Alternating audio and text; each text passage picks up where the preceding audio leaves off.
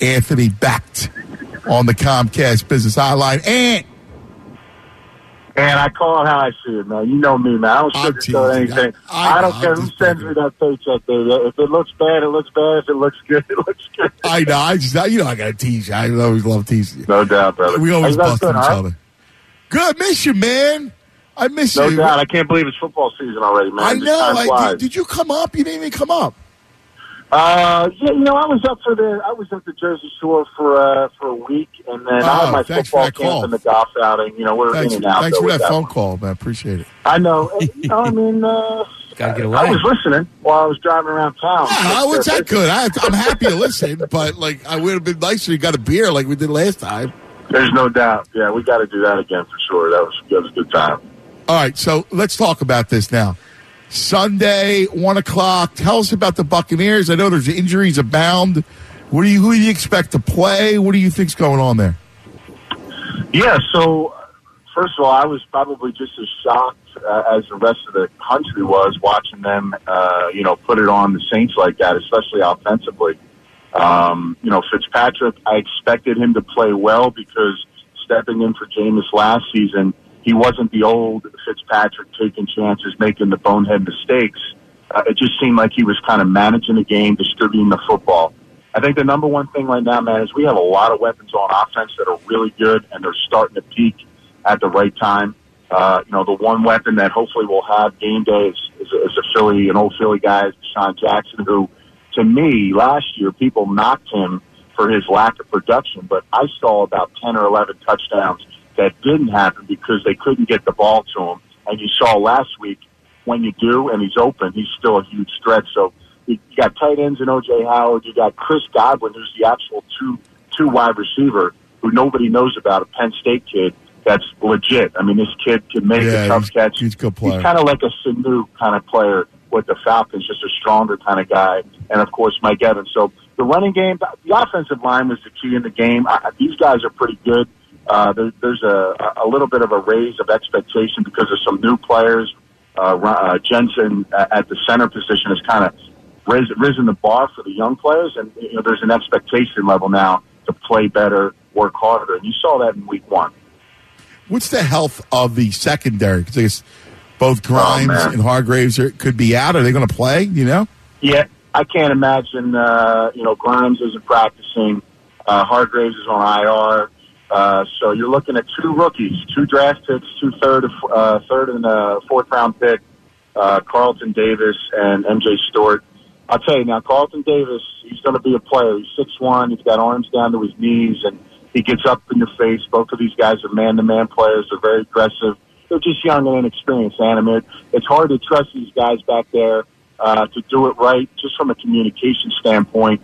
I think the one guy that's kind of risen his game a little bit, we saw it a little bit against the Saints, was Justin Evans, a strong safety, who's now kind of emerging as a little bit of a player in the box and in the back end with some good range. The one thing that helps them is the restructured defensive line. JPP, Vinny Curry, Bo Allen, these guys. These guys still got a little juice left in them. We didn't see much of the pass rush getting to Drew Brees last week, but they got exotic with some pressures and did some things that were able to get the ball out of Drew Brees' hand and create turnovers in ideal situations. So right now, between the 20s, they're giving up a lot of ground, but throughout that game, red zone, situational third downs, they were able to come up with some big plays. You mentioned the offensive firepower that they have in Howard, Godwin, Evans, all those guys, Deshaun Jackson, should he be there. Do you think that's a good matchup, though, with this Eagles defensive secondary? Do you think the Eagles can shut them down, negate maybe that advantage, or do you see it as Tampa having that advantage there? Well, yeah, it's going to be a challenge. Cornerbacks deep. You got great safety play in Philly. So I'd say the 2 matchups that will be a little bit leveraged towards the Bucs is Mike Evans, because not only can he get you downfield, he's kind of a 50-50 specialist, so he can go up and get a bad ball, jump up over a QB and make something good out of something that was bad. And O.J. Howard now, from a matchup standpoint, man, this kid's special. 6'6", he's yoked up, man. I wish I looked like this kid in my 12 years when I played. He's just a beast. He can block, he can run. When you watch him play, man, you're almost looking at kind of a Tony Gonzalez / just Gates. a complete package, and he's starting to come into his own. So those are two guys where you don't have to be particularly perfect where you put the football. They can go up and make big plays anywhere on the field. Yeah, he's dangerous. He really is. What's the Tampa pass rush like? I'm curious. Obviously, the Eagles have a really good offensive line. I'm curious, too. I think it'll be better at home. I thought they were close against the Saints, but close doesn't give you anything. You got to get to the quarterback. JPT kind of got locked down a bit. I didn't see, him getting... I think he's stealing, man. I hope not. I think the one thing that I'm leaning towards him is that, he played more snaps than any defensive end last year in the NFL, and he missed 3 or 4 games. And, he's just turning 30, so I'm going to give him a couple games.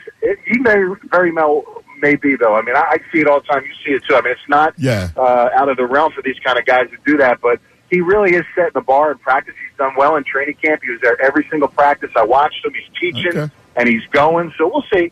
And Vinny Carey, too. I want to see him kind of on the opposite end with Gerald McCoy in the middle. You got to think that opens something up. So they were held in check against the Saints last week. That'll be big. It'll be interesting to see how they kind of get through. There's always a mismatch problem with McCoy. He's one of the best, if not the best in the game. So he's a guy, no matter what you're doing against him, he's got a shot. But I want to see, like you said, the other two guys need to show up, and I haven't seen it in a live game yet. So we'll see what happens against Philly. And do you think that defensively that the Eagles will be able? What I'm thinking is Tampa Bay. Are they going to go? He was barely touched last week, Fitzpatrick, as you talked about. Do you think they'll go quick? I think the Eagles can get to him. Do you think they'll go with a quick hitting offense, or they'll go with what they did, where he had a little bit of escapability? They ran their routes. They did what they did. Do you think it's going to change drastically this week because of the Eagles' defensive front? The one thing that I noticed that was a little different is, Todd Monken is now calling the plays. Now, Dirk Cutter's in the mix, but I saw a little bit of a better flow down the down. I think, obviously, they're going to go into this game respecting the Eagles' defensive line, but being at home, they're going to go out there and do their thing. They're going to try to establish the run no matter what. Peyton Barber's kind of a guy that nobody knows about. He really started that first half pretty well. He averaged about 6 yards a clip and then kind of fell back, but he's really good in protection. Help them do a couple things. But, look, they had premium time versus the Saints on the road in a hostile environment. It's tough to do with the noise factor and all those things. So that was impressive to me. So, this is going to be a challenge. Chris Long, I believe Bradham is back this week. So it's just another added feature with Graham. There's a lot of bodies to worry about. Maybe a little more 2 tight end set with Cam and Brate to get a little more max protection or some chips. They're not going to be silly about it. They definitely want to take care of those edges and let Fitzpatrick at least get the time to see the defense and try to make some plays down the field.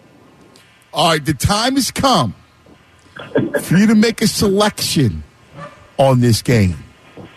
The Tampa Bay Buccaneers. Yes? You're right. I really think this is a really good game. Look, Eagles are coming off a fantastic season. I think there's a little bit of a pullback this year in general. They got some guys that are playing that are key parts, to this football team, which you guys know. When they're at full force, they're going to be as good as anybody. I think this game's a little closer than maybe people think.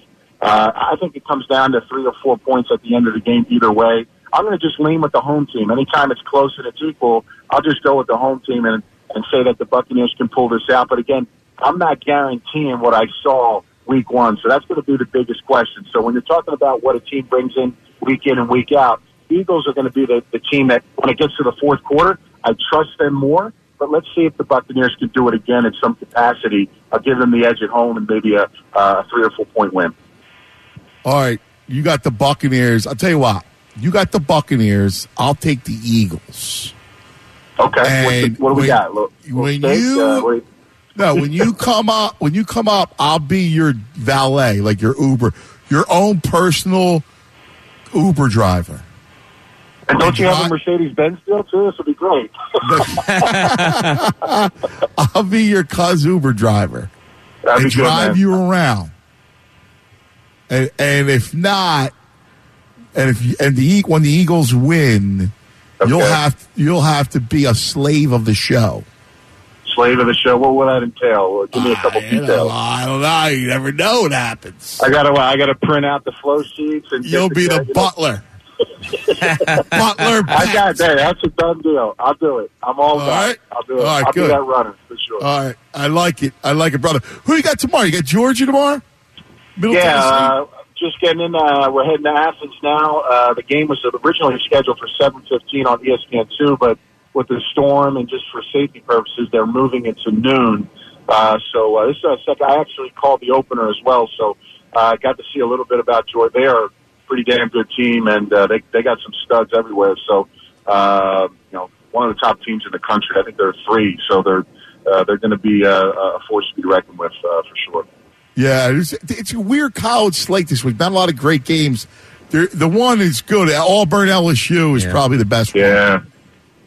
Yeah, you're right. Auburn's a really good team. I think overall, from top to bottom, they're really good. I think LSU is a little more of a question. I don't know how good Miami is, and the Burrow kid at quarterback, it wasn't really efficient. Only like a 47% passer. Yeah. So, how good will he be against this pass rush? And we're going to see some tremendous athletes outside the quarterbacks on the field. There's no doubt.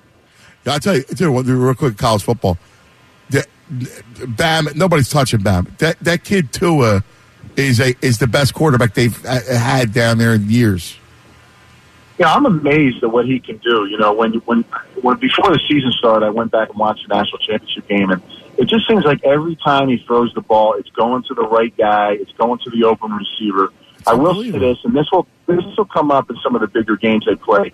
There's one part about him that he's a little bit of a risk taker on some of his throws. He probably should have had a pick in the end zone in the national championship. He should have had another one in the opening week when he threw one kind of run into the left and thrown across his body. That'll be the one thing I think in the background, like Nick Saban's worried about in those big games when it comes down. And when they play a team like Georgia, and this defense is good now. They got 5 stars. These guys are running around. They're very deep at every position. It'll be an interesting challenge, and that would only be in the conference championship because they don't play in the regular season. But those better teams with the better defenses, I want to see, how he is on those plays. If you really pick apart his passing, he's been phenomenal, but he's also thrown some things that are pretty scary that they've actually completed and had some big plays on. So that'll be the big question on him, but he is a special quarterback, there's no doubt. Yeah, without a doubt. Ant, it's always great hanging out, man. We love you, buddy. Always a pleasure, man. Look forward to talking to you next week. There he is, Anthony Becht on the Comcast Business Hotline.